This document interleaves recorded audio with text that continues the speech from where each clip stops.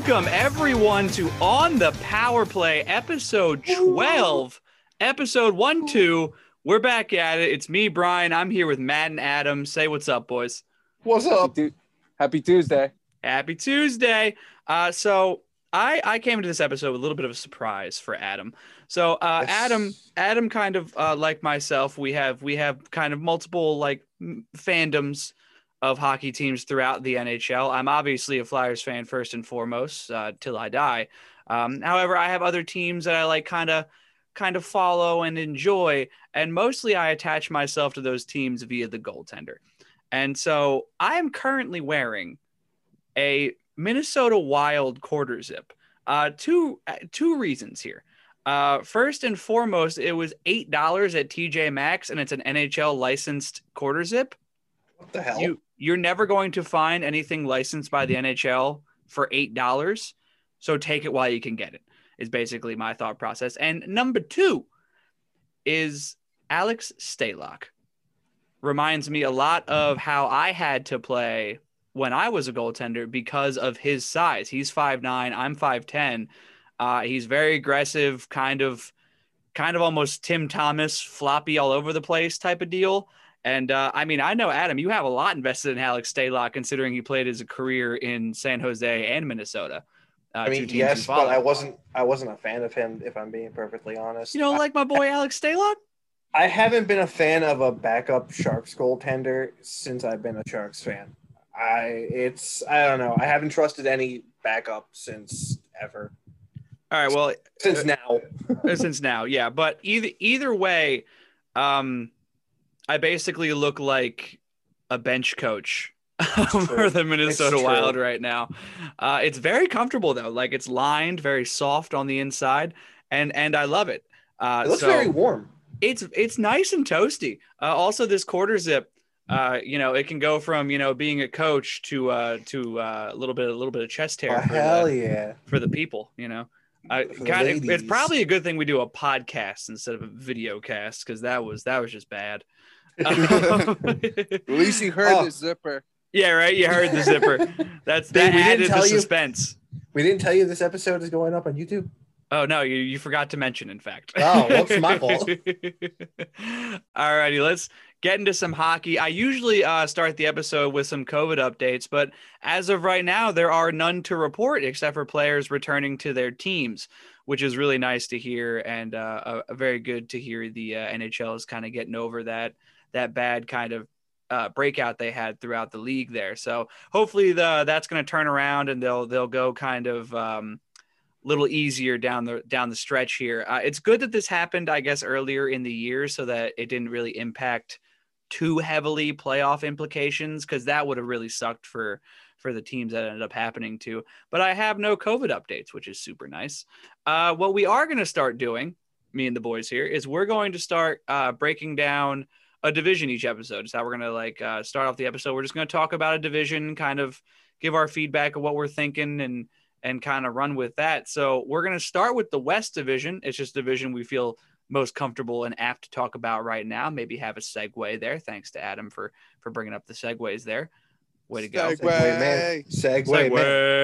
man. Segue like a mall cop. It's great. Oh, yeah. Call me Paul Blart. Paul Blart. I love that movie. I love Paul Blart Mall Cop. All righty, let's give it a talk about. I'm going to run through how the standings look currently and hear your guys' reaction here. So we got the Golden Knights in first place, followed by the Blues and the Avalanche, followed up there by the LA Kings, the Arizona Coyotes, the Minnesota Wild, the San Jose Sharks, and the Anaheim Ducks. Should be bad. So my initial reaction is actually, if you look at the points, I'm slightly surprised. The Golden Knights are only 1 point above the Blues at 23. The Blues have 22. And the Avalanche, Kings, and Coyotes all have 19 points, with the Wild right behind them at 18 points. This is a way tighter division than I had expected, especially when you throw the Kings into the mix, who I think we talked about last episode, freezing cold take out of me for putting them in last. So what is your guys' initial reaction to how tight this division actually is? I mean, even the Avalanche being tight with three teams no one thought that they'd be within eye shot of. You can go Adam being a Sharks fan and fan of the West. I would say I'm not at all surprised by the top three. I'm actually looking at our predictions right now, and that is pretty much how our top three is stacked up. Not in that order, but it's pretty much there. I'm the only outlier because I had the Sharks at 3, which. Hey, we told you that was a bold pick from the gate, though. We made sure you were aware. I mean, that if I'm was a being bold honest, if I'm being fair, we still have a shot because we're still 2 points away from the Wild, which means we're still like 4 points away from being in that mess of a three-way tie. Almost a four-way tie, if you really look at it that way. Tie, yeah. So I mean, we're still there. I still have faith, but the fact that the Sharks are 3 points away from the Avalanche is something that needs to be discussed because that is wild. The fact that the Ducks are only 2 wins away from the Avalanche point total is crazy to think about in total. Yeah, I would agree.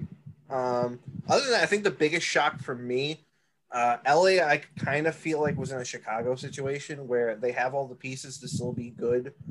They just weren't producing. And we now see those pieces all producing. Arizona and I think even Minnesota are my biggest shocks, I think, out of this division. I did not expect to see them anywhere near really this close to a playoff spot. Yeah, and bringing up the Kings, I feel like someone put the defibrillator on Jonathan Quick this season. He's got a 5-2-2 record, a 2.82 goals against, a .903 save percentage. He looks like an actual goalie right now, which I feel like we haven't seen out of Jonathan Quick since the Cup runs. So that one kind of struck me as a surprise, at least a little bit, just because I didn't see it coming at all. And their other goaltender Peterson is also stepping up and getting them wins, enough wins to have them in a 3-way tie for third place. So whoopsies on my part on that pick.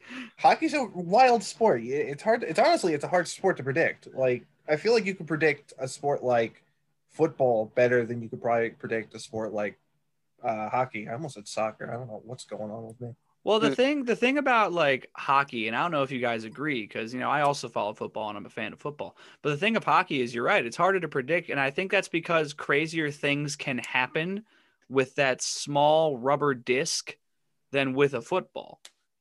Crazier things can happen when there's no quarterback in hockey who kind of controls all of play like there is in football. It's everybody having to be on the same page in the right spots of the ice. The puck goes off the right player, goes off the right side of the post to go in the net or out of the net.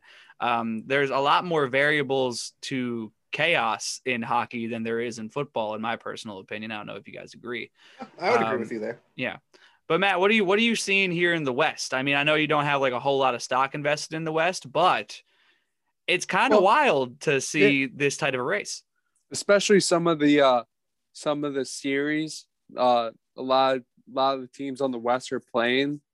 Like not too long ago, the Sharks and the Coyotes were sharing a building, and the Blues and the Coyotes played that 7-game series, which was unbelievable. Like a 7-game regular season series, like could go any which direction.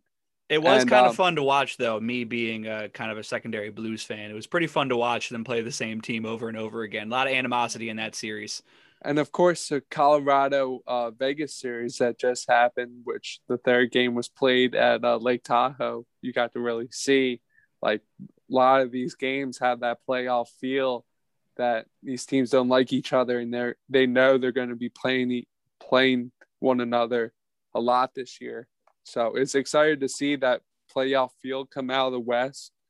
I'm more of being a diehard Flyers fan, I'm more focused on the East. So, but it's a different year, It is. It's a different year. The beauty of it is because of the different year, I would say the hockey is better to watch because of the animosity. I mean, these guys are playing playoff hard night in and night out because they just straight up hate these teams. They hate playing in the same buildings over and over again.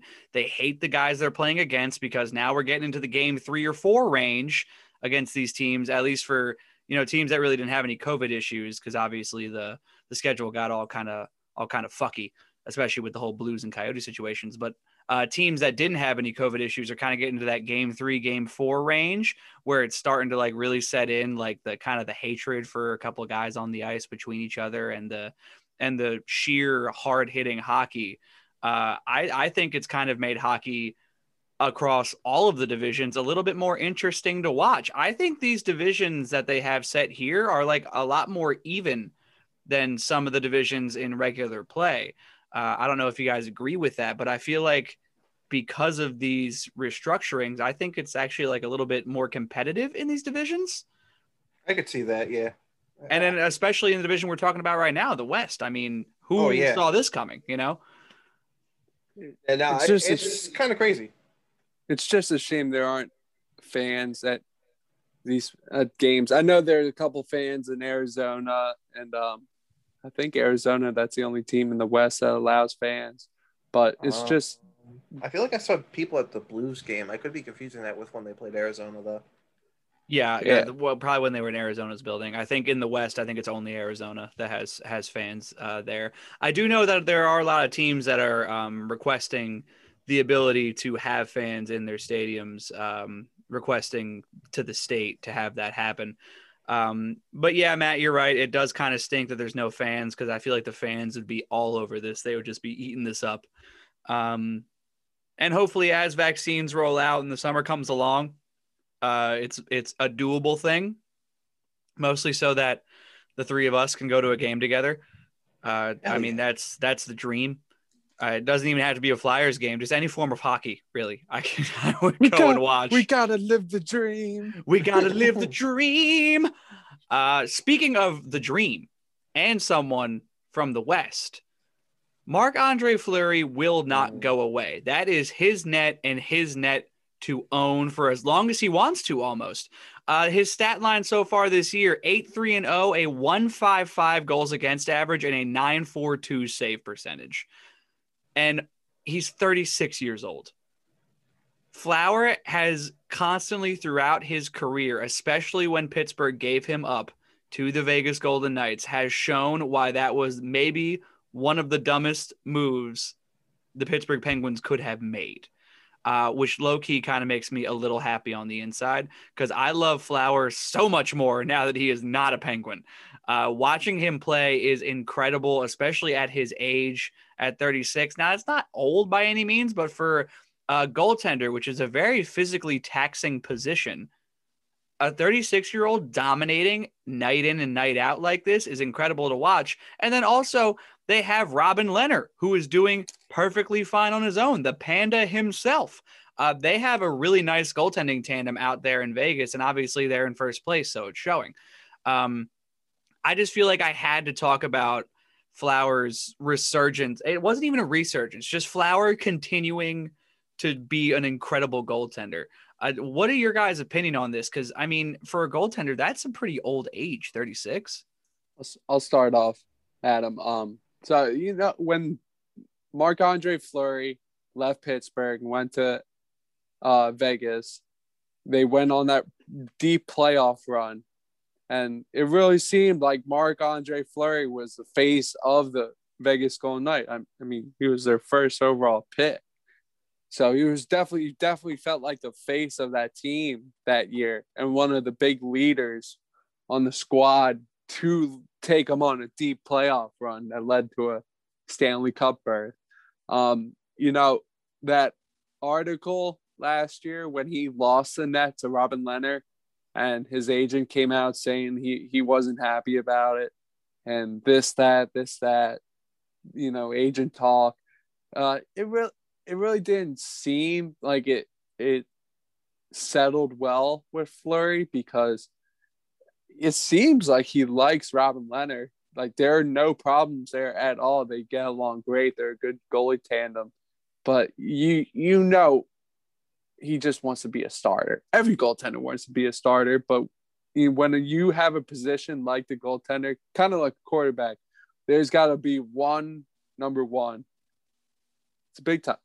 See, I agreed with you up until that last point, and here's why.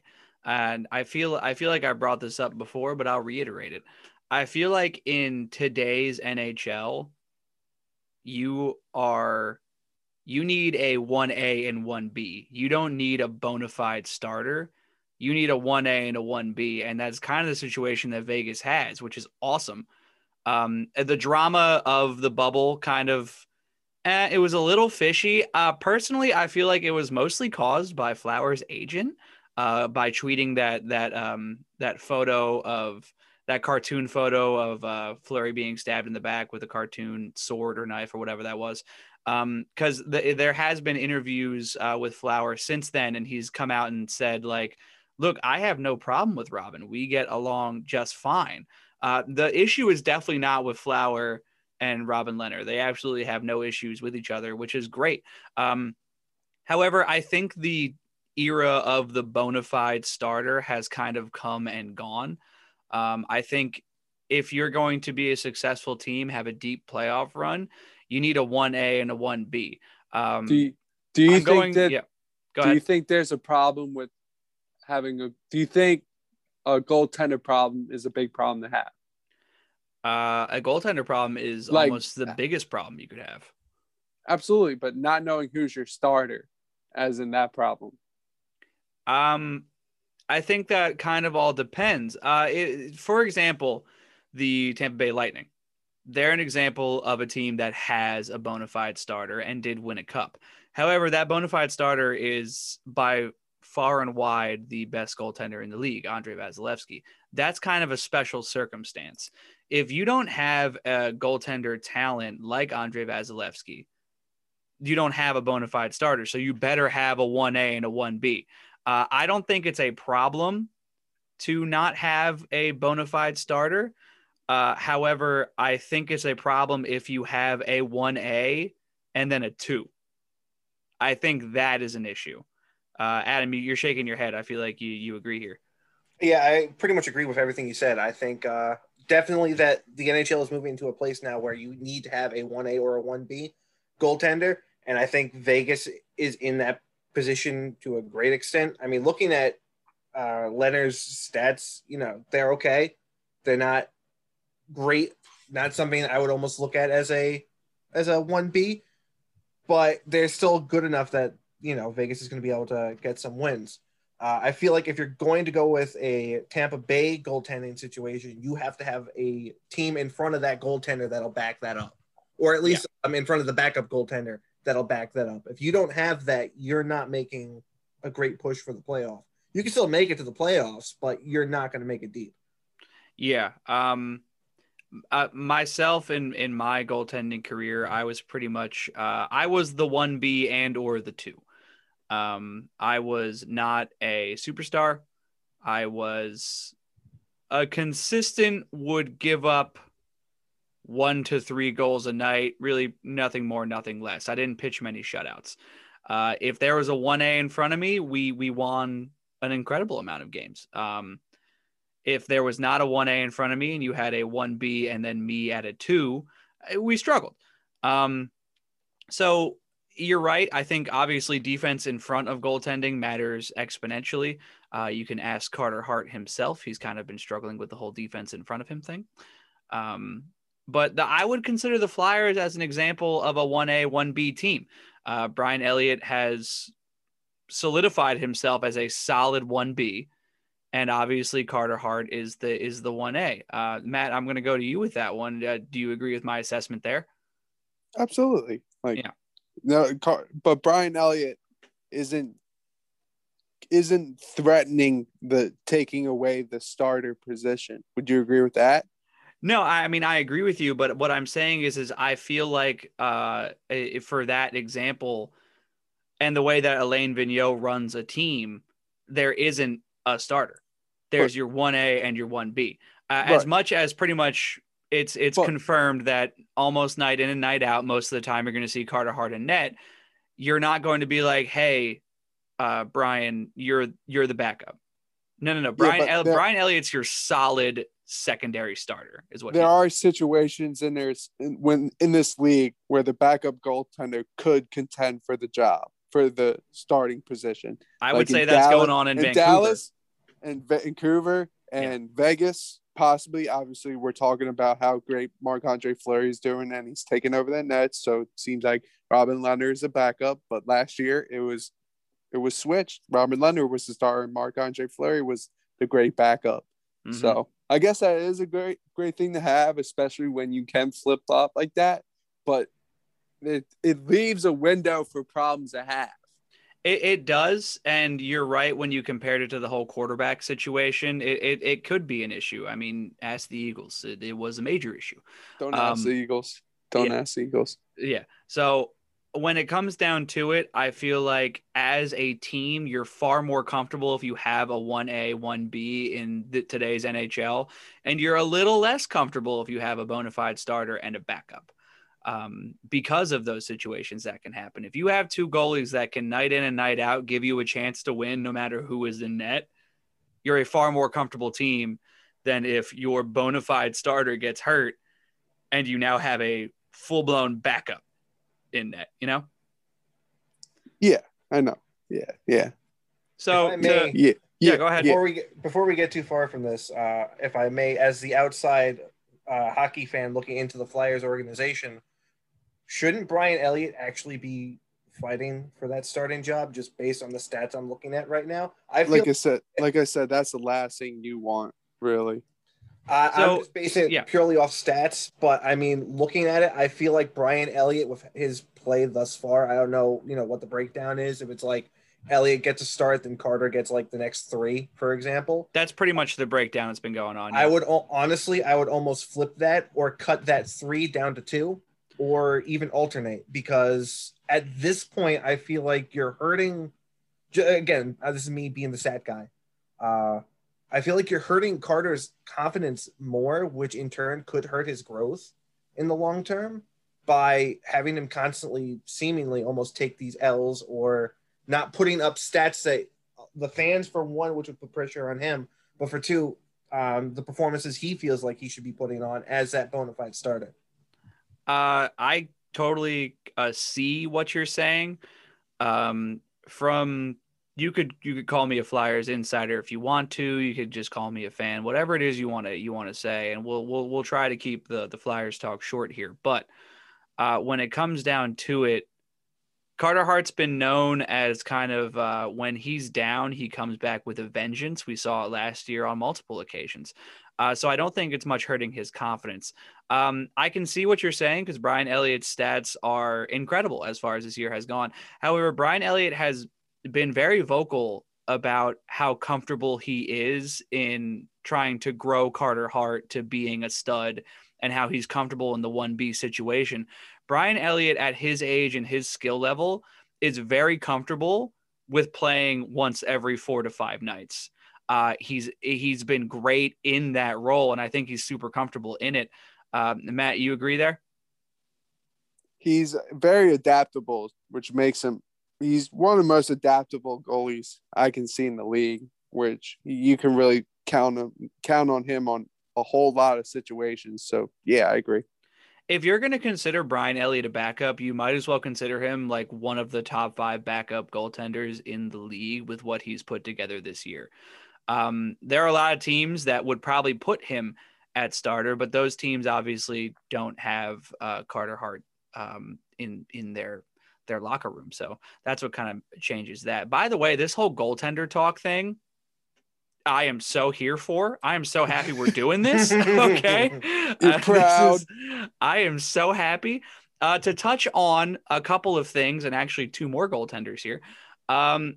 King Henrik is back on the ice, which is an incredibly beautiful sight. And even, people that follow the East, even though he kind of ravaged the East as an incredible goaltender for many, many years, it's something incredible to see because he is greatness. At its core, Henrik Lundqvist is and was greatness. First ballot Hall of Famer, even though he doesn't have a ring. Or he does have a ring. Does he have a ring? Doesn't have a ring. He does not have a ring. I didn't think so. He should make one more crack at it if he can. hopefully he can, but he is back on the ice 2 months after his heart surgery. It says here, thanks to the New York Post, the legendary Rangers goaltender who signed with the Capitals during the offseason after having the final year of his contract bought out, shared video of him in full gear on an ice workout 7 weeks after he underwent open heart surgery. He was quoted on the Post saying, "The best type of workday!" exclamation point. And it's incredible to see that 7 weeks after you had open heart surgery on something that could have possibly killed you, you're back at it doing exactly what you love. He's in his Capitals pads, he's in his Capitals practice jersey, and it looks like he's practicing with I'm not quite sure who's taking shots on him. It doesn't look like it's a Capitals player by any means, but it looks like someone that is definitely giving him a challenge. So he's not just on the ice to be on the ice. He's on the ice to get back on that NHL roster, which actually I think would be a huge boost for the Capitals at this moment. But we just had to touch on that because that's something incredible to see. We love that kind of story, the whole comeback story. But another story that we love, and we have to talk about, it is the anniversary of David Ayer's play in a Toronto Maple Leafs and Carolina Hurricanes game back in February of 2020. So here's what happened. David Ayers was the Zamboni driver and emergency backup for the Toronto Maple Leafs as a Zamboni driver, and the emergency backup for not only the Toronto Maple Leafs, but also the Toronto Marlies, who he would actually practice with on a regular basis. It came down to it that the Carolina Hurricanes, however, both of their goaltenders got injured. Probably it was that game. It was that game. Yes. Both of them got injured in that game. Probably I'd say about 10 minutes left in the third period. No, in the second. Well, second actually, because I think in the second, right? I'm sorry, yeah, in the second period. And this guy's 42 years old. He's definitely not in the greatest Zamboni driver. The 42-year-old Zamboni driver, David Ayers, has to go downstairs, put his pads on, and suit up against not only his hometown team, but his boyhood team, who he cheered on growing up. He had to suit up against them. And his employer. And his employer, I might add, the person that signs his check week to week, he had to play against. And what he really could have done is he could have gone full homer and let in every single shot that was shot on him. But no, David Ayers had integrity, and he let in 2 goals, I believe. 1 goal? I think it was 2 goals. It was 2 goals. He let in 2 goals, but still held down the fort, made a couple incredible saves to hold on for a 6-3 Carolina Hurricanes victory. He is in Carolina Hurricanes folklore. He is in everybody's folklore. We just had to touch base on the incredible journey of the 42-year-old Zamboni driver, David Ayers. And not to mention, it's the dream. It's the dream. That Sportsnet actually put up a little mini documentary for hometown heroes on David Ayers. I think it was just last week. And the story behind this guy, he had, I don't know what it was. You have to go watch it. Definitely go watch it because it was a great story. But he was talking about he had I think it was kidney failure or something to that effect, where he was playing juniors, was trying to make his way in the league or just in hockey in general, really. Had this medical problem. I believe his mother had to, donate her kidney to save his life. Thankfully it held. He went on, did all the things he did before the game, started working for Toronto and all that, played the game, had all that fun stuff, and then after all that he got to take shots against Steve Dangle. Yes, he did. Steve Dangle got to try and get some revenge. Steve Dangle, for those of you that don't know who he is a very famous Toronto Maple Leafs reporter, insider, podcaster, pretty much all things Toronto fan, super fan, if you will, which is kind of a really unfortunate life to live, but I digress. Amen to that. But he was very famous for his rant about the David Ayers situation, screaming like a little girl about how his beloved Maple Leafs lost to a 42-year-old Zamboni driver, who, by the way, they pay. on their home ice, on their home ice, on their home ice. Yes, in Toronto. In front of their hometown fans who pay the most ticket price in anyone in the league. Actually, I believe Vancouver has the most expensive ticket prices, if I'm not mistaken. Oh, do they really? I think British Columbia is just a very expensive town, if I'm not going to lie to you.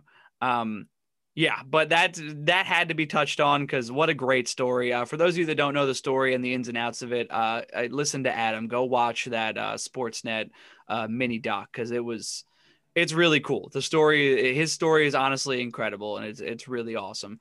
Another anniversary to touch base on: 40 years ago, the USA beat the Soviets in 1980 in the Miracle on Ice game in Lake Placid, New York.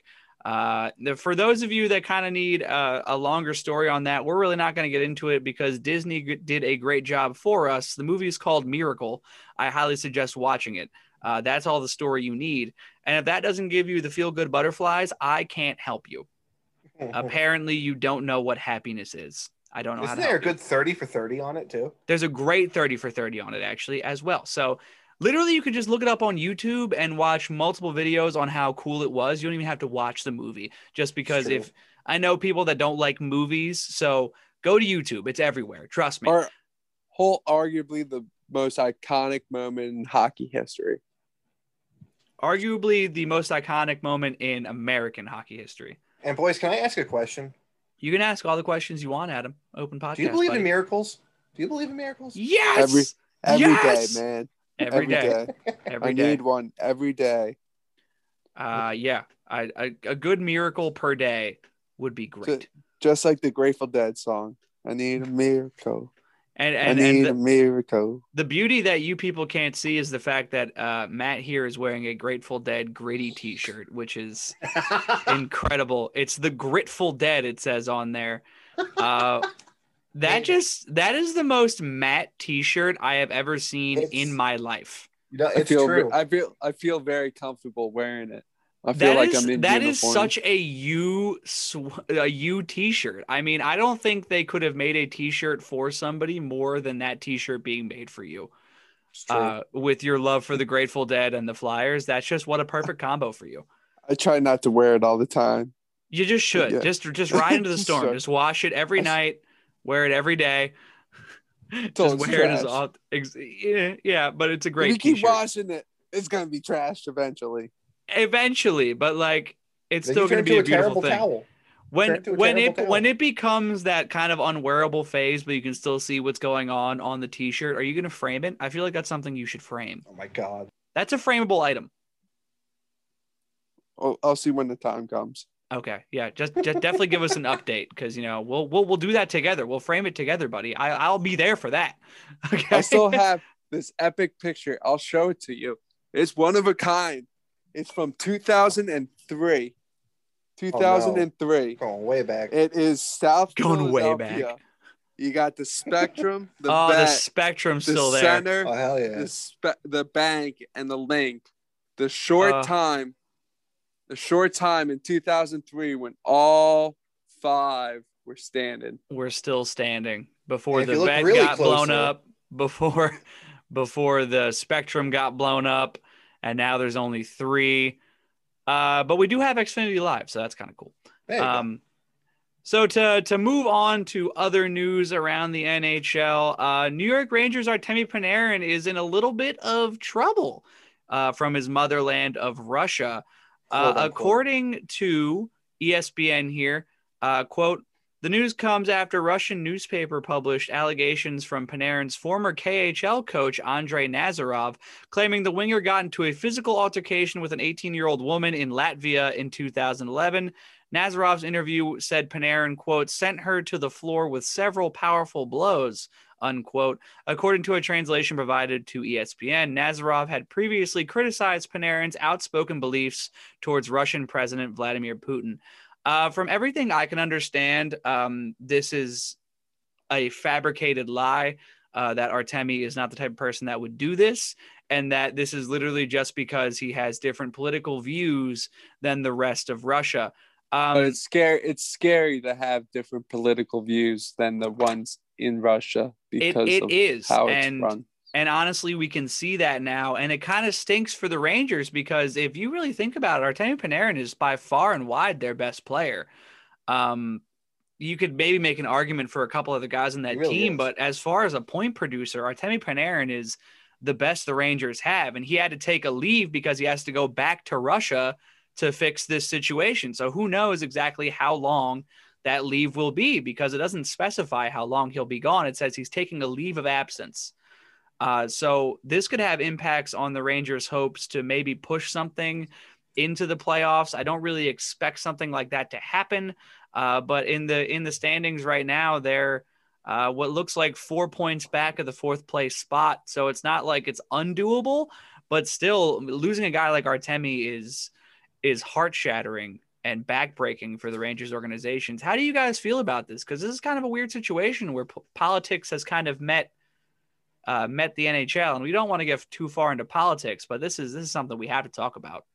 Yeah, I hate the Rangers, so everyone knows that. But Artemi Panarin has always been a fun player to watch in this league. He's always been a good sport and a great representation of what this game's about. And I said it again. I'll say it again. Russia is a scary place, and when you go against its leaders, it gets even scarier. So, doesn't matter where you are in the world either. Yeah, the Russians will find you. Adam, what do you got here? I mean, pretty much the same thing.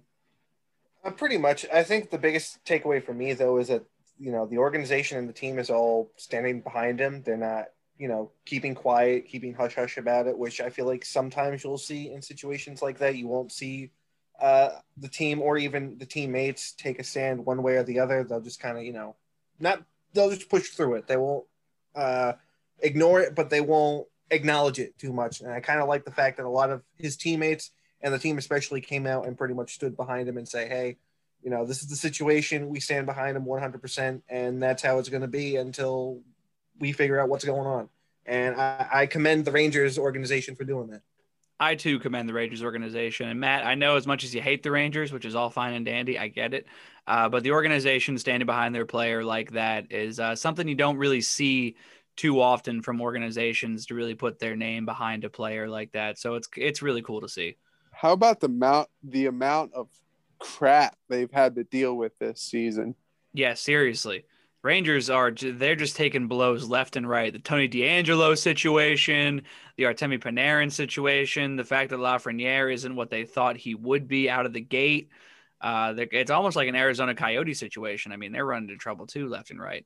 But to move away from all the Russia stuff, we have an incredible thing that happened this last weekend that I believe some of us have different opinions on. The games at Lake Tahoe. Two of them were played between the Colorado Avalanche and the Vegas Golden Knights, and also the Boston Bruins and the Philadelphia Flyers. There's a couple storylines here that we need to talk about. First and foremost, I have written down Gary Bettman versus the Sun. And let me just kind of explain how this went. Okay, so here's the quote. Quick. Yeah, it went south quick. Here's the quote. So there was a 8-hour pause on Saturday's game between the Vegas Golden Knights and the Colorado Avalanche because the sun and temperatures hovering around freezing led to a poor ice condition. Because usually for good ice condition, you have to be well below freezing. So Gary was interviewed live during that, and he said, we've done over 30 outdoor games. This has been the most difficult weather circumstance we've had, and it's a beautiful day. Here's where it gets funny. But if you look up at the sun, the cloud cover is everywhere but where the sun is, and it did a number on the ice. Why, yes, Gary, that is in fact how the sun works. It shines on planet Earth so that we can live. Gary, I'm very proud of you for identifying that. Good for you, buddy. I mean, come on. Dude, what? The only issue I have with the games being at Lake Tahoe, because it was a beautiful view. I'll get into that kind of stuff. Gorgeous. As we go on. The only problem I have with it being at Lake Tahoe is you have plenty other places that are very cold right now. that are just as beautiful where you wouldn't have run into this ice condition situation. I get it. It's February. It's not how you usually do it in December when it's really cold, but there are plenty of places in North America where you could have done this game where there wouldn't have been a ice condition problem. That's really the only quarrel I have with it. I loved the Lake Tahoe games. There's a lot of funny storylines we're going to get into. But Matt, I know that you have beef with the Lake Tahoe games. I got to find out what the beef here is. I don't have beef, man. I try not to have beef in my life besides when I'm eating burgers, But got to have some beef there, you was just it was just a colossal. I commend the NHL for trying to pull off an event like this in the middle of a pandemic. That is hard to do, but this was just a colossal disaster. How is it a colossal disaster though? That's kind of where I'm confused. They couldn't bring into effect that if they do have perfect conditions, it's going to absolutely destroy their playing environment.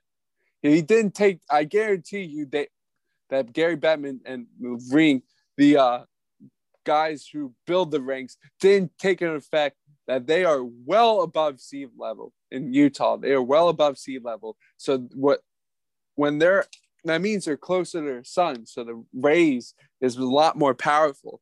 Nathan McKinnon said this in his postgame, is that it can be a certain degree, like temperature wise, but it will feel much hotter, but because you are closer to the sun. And it just absolutely really did a number on the ice surface. And both games were scheduled on NBC, your prime time station.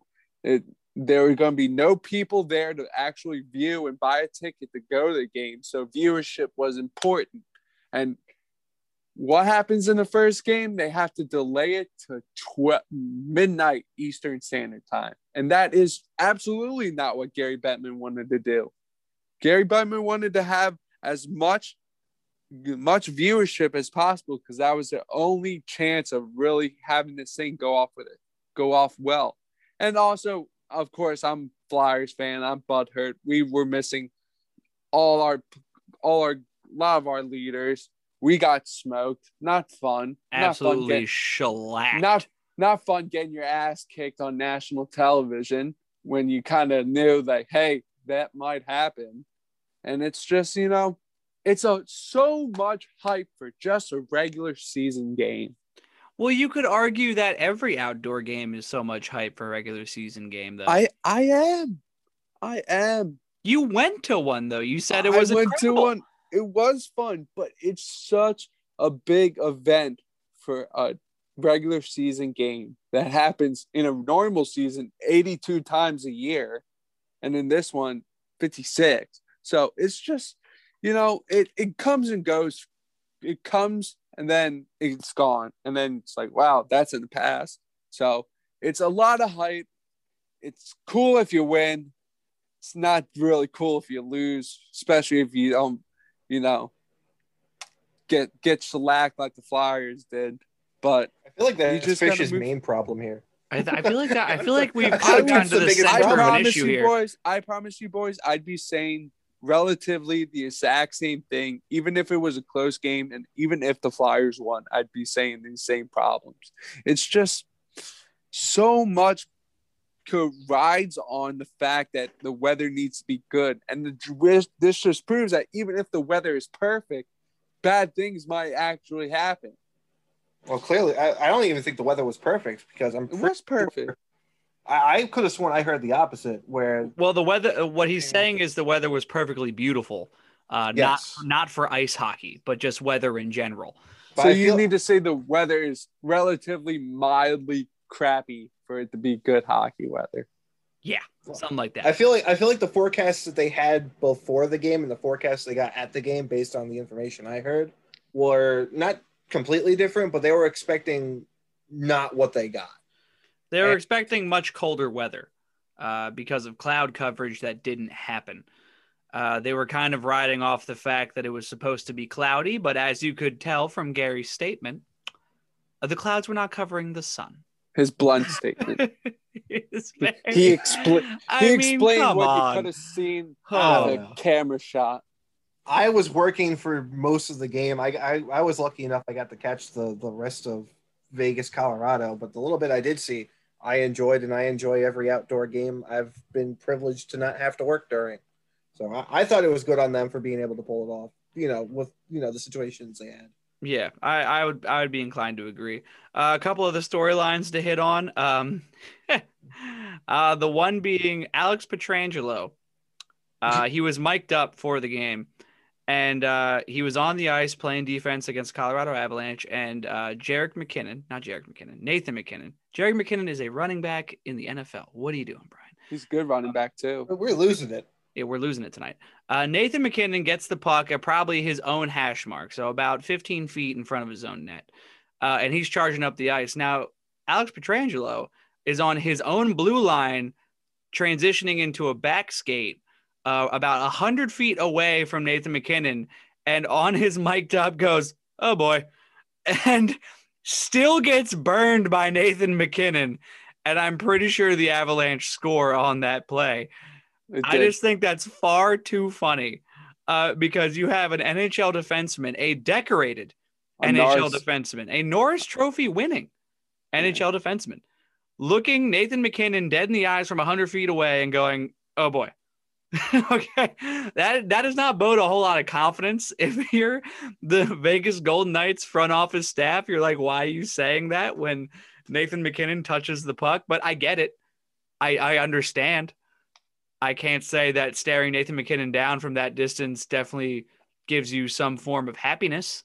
I don't think it does. But that was just really funny. For those of you that want to watch the video, it's on Twitter. Just look up Alex Petrangelo. It's on there. Another storyline that was kind of funny. Matt, you're not going to enjoy this. I didn't enjoy it a whole lot either, but it is hysterical. So obviously the Bruins just shellacked the Flyers. 7-3.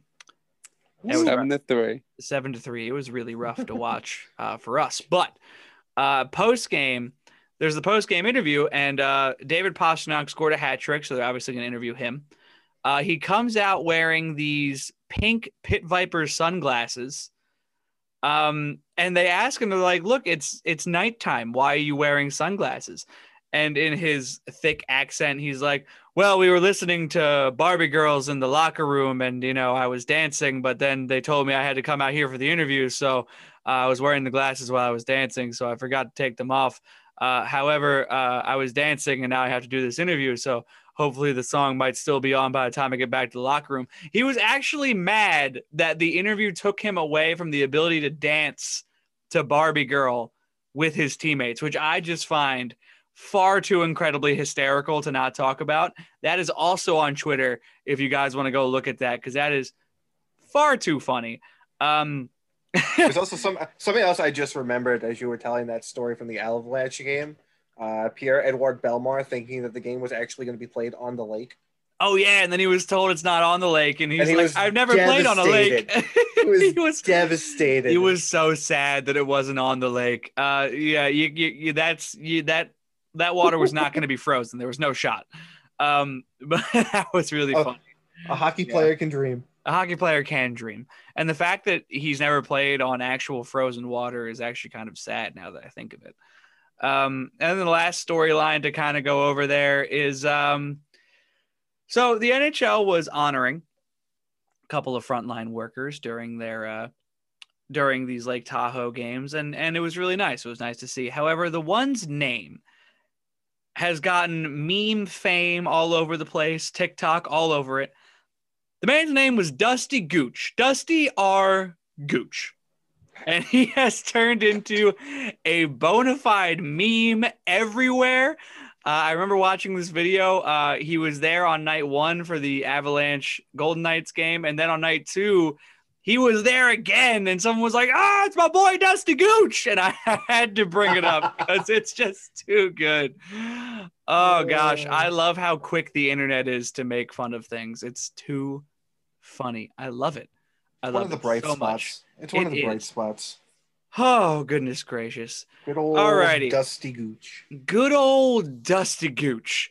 To move on into a segment that we started last episode, we are now going to continue. So last episode, if you want to go look on our Instagram right now, actually, I highly suggest you do. We put together all of our best rookies and who we put on the ice as what we are our best rookies.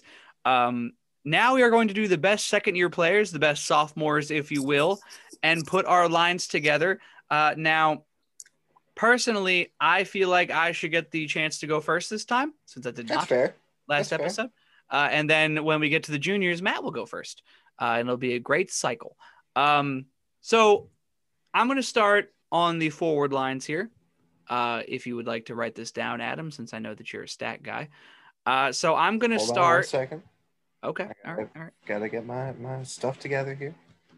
All right, you can go. Okay. I'm going to start at right wing with Denis Goryanov from the Dallas Stars. I feel like every time he's on the ice, the Stars have a solid chance of scoring or creating offensive pressure. He has proved to be an incredible force on the Stars. He proved it in the bubble last year, and he's still doing it this year. I think he's a great talent for the Stars organization. And now I'm going to move to the opposite wing at left wing. He moved there recently this year. With the kind of like the line jumbling that his head coach has done. I have Joel Farabee of the Philadelphia Flyers, number 86. Luckily, I get the chance to watch him more often than maybe some of our fans do. However, he has proven to be an offensive powerhouse for the Flyers. He bulked up a bit. He's a little more physical, and he has been proven to score really key goals in really key situations, and I think he's a great second-year player for the Flyers organization. Moving on to center, I have Nick Suzuki of the Montreal Canadiens. Look, he's just incredible. We saw it in the bubble last year. The kid's fast. The kid's hungry. The kid scores goals. Matt's pissed because he probably had Nick Suzuki at his center as well. Full disclosure, I did too. I think he's incredible. I mean, I think that goes to show why all three of us have him at center. I think he's a great force for an already pretty good Montreal Canadiens team. Moving to defense, if we don't all three have the same two defensemen, I will be shocked. So up first, I have Cale Makar of the Colorado Avalanche. That really goes to explain itself. The kid's incredible. He's an absolute dog offensively, defensively. Anything you ask of him to do, he will do with some flair. And then his D partner on this sophomore team of mine, I have Quinn Hughes of the Vancouver Canucks. Another incredibly young talent this year. I think he's one of the few leaders on this Vancouver team that's still kind of holding it together and getting wins where they can. Obviously, they're a little bit underperforming in that North Division, but I think Quinn Hughes is an incredible player, and that is my sophomore team.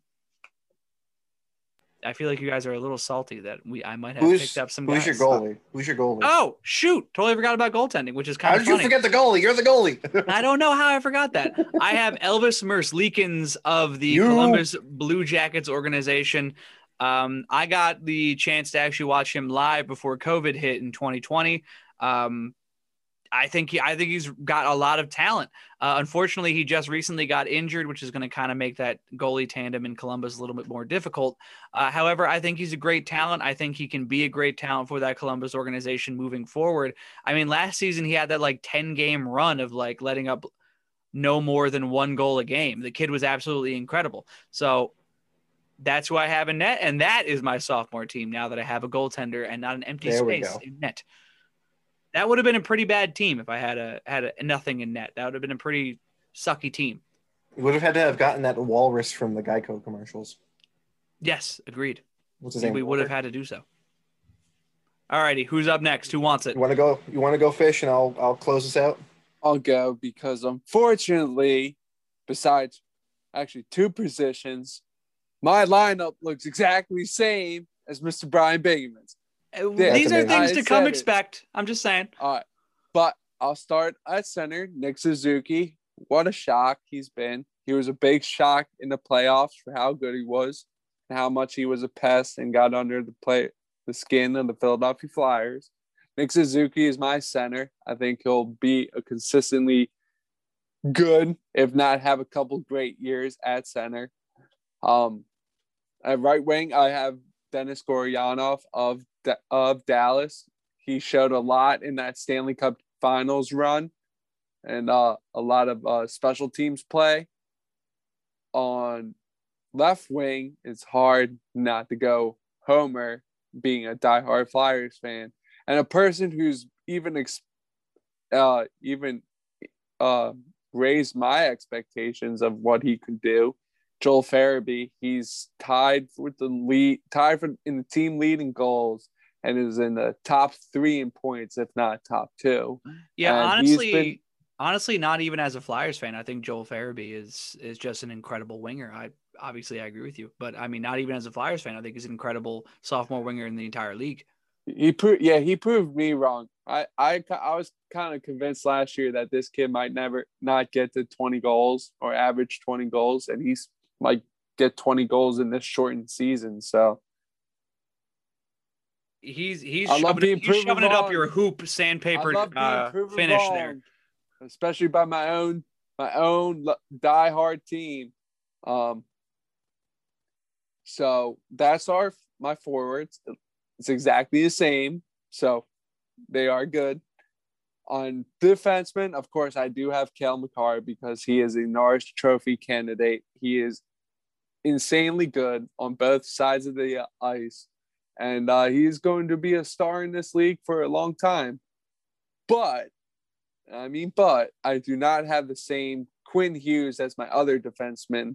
I have Adam Fox of the New York Rangers, who is proven to be one of the few bright spots in the New York Rangers lineup, who is very consistent and dependent on a lot of roles that he plays for that team. So Adam Fox is my last defenseman, and my goaltender is Thatcher Demko of the Vancouver Canucks. I know Vancouver is having a rough season this year, but he's shown that he could well be a starter for the Vancouver Canucks. I know he's kind of been a backup in this league a little bit, but last year and this year kind of really feel like his first 2 years of the NHL, knowing who he is and being a starter caliber goaltender.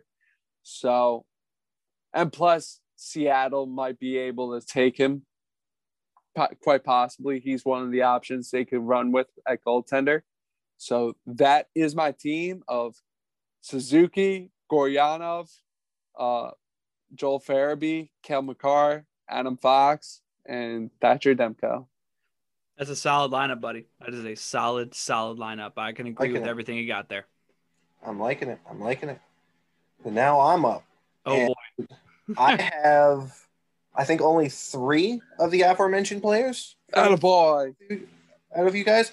Good for you, buddy. Good for you. I purposely went through as many sophomores as I could, trying to find ones I didn't think you guys would pick, and I still managed to pick ones you guys figured. There was only one I knew you guys were going to pick, and that was Cale Makar. So I guess I'll actually start with my decor since we're talking about Makar. You really didn't see us picking Joel Farabee? You didn't see that one coming? I did. That's why I didn't take him. Okay, I was going to say. Because I wasn't sure how you were going to structure your teams, because I was actually expecting Carter Hart to make an appearance in these too. But, I haven't seen him yet either, so I digress. Not with how he's played so far this year. That's fair. That was partly why I never touched him either. I consider Carter Hart Jr. because he did have some time 2 years ago. I'm pretty sure. I think technically speaking, he wasn't considered to be an NHL player in that first year because of the amount of games he played. I think this is technically a sophomore season, but either way, I'll start with my decor since we were just talking about Cale Makar. That's touching everything. For me, the way I structured this lineup, I had him pegged more as the offensive defenseman, kind of a la a Brent Burns or an Erik Karlsson. If I can pick some guys out of the Sharks that I've watched, I feel like he's a good offensive producer, get a lot of assists, get a couple of goals here and there. To play more of the defensive role as his partner, though, I picked coming out of the Pittsburgh Penguins, Mr. John Marino. I feel like I've loved him. Watching John Marino right now, actually. Pittsburgh, Washington. I feel like he's kind of a defenseman that came out of nowhere, as a lot of, I feel like, Pittsburgh's players kind of do. I feel like they have these gems that tend to crop up out of nowhere overnight and do really well. Last season, he was a plus 17. This season, he's a plus 3. I wish I had more of his like breakdowns as far as like takeaways, block shots, that kind of thing. But unfortunately, NHL's website doesn't have that, and I don't want to go digging. But I feel like he could play that back end while Kel McCarr is up there battling for the puck, trying to get assists and stuff like that. So that's my D core. Moving over to the forwards, I also had Nick Suzuki as my center. You guys touched on everything. I think he's a good man to have there at the faceoff circle. On his wing, though, I differ, and I have Mr. Max Comtois from the Anaheim Ducks. I feel like he's having a breakout season this year. Netted himself. He is currently sitting on 7 goals and 4 assists for 11 points in 19 games. Pretty solid. Considering last season he only had 11 points, so he's already on pace to break his career best. And getting to watch him play against the Sharks, I feel like there's something there that the Ducks are going to have for a long while if they can keep him. On the right wing, I have coming out of Chicago, Dominic Kubalik. Breakout season last year, 30 goal scorer. Seems like his production slowed down a little bit this year. Only has 14 points, 5 goals, 9 assists. But I still feel like he's going to be like the next generation of Chicago Blackhawk that could help lead this team to another cup.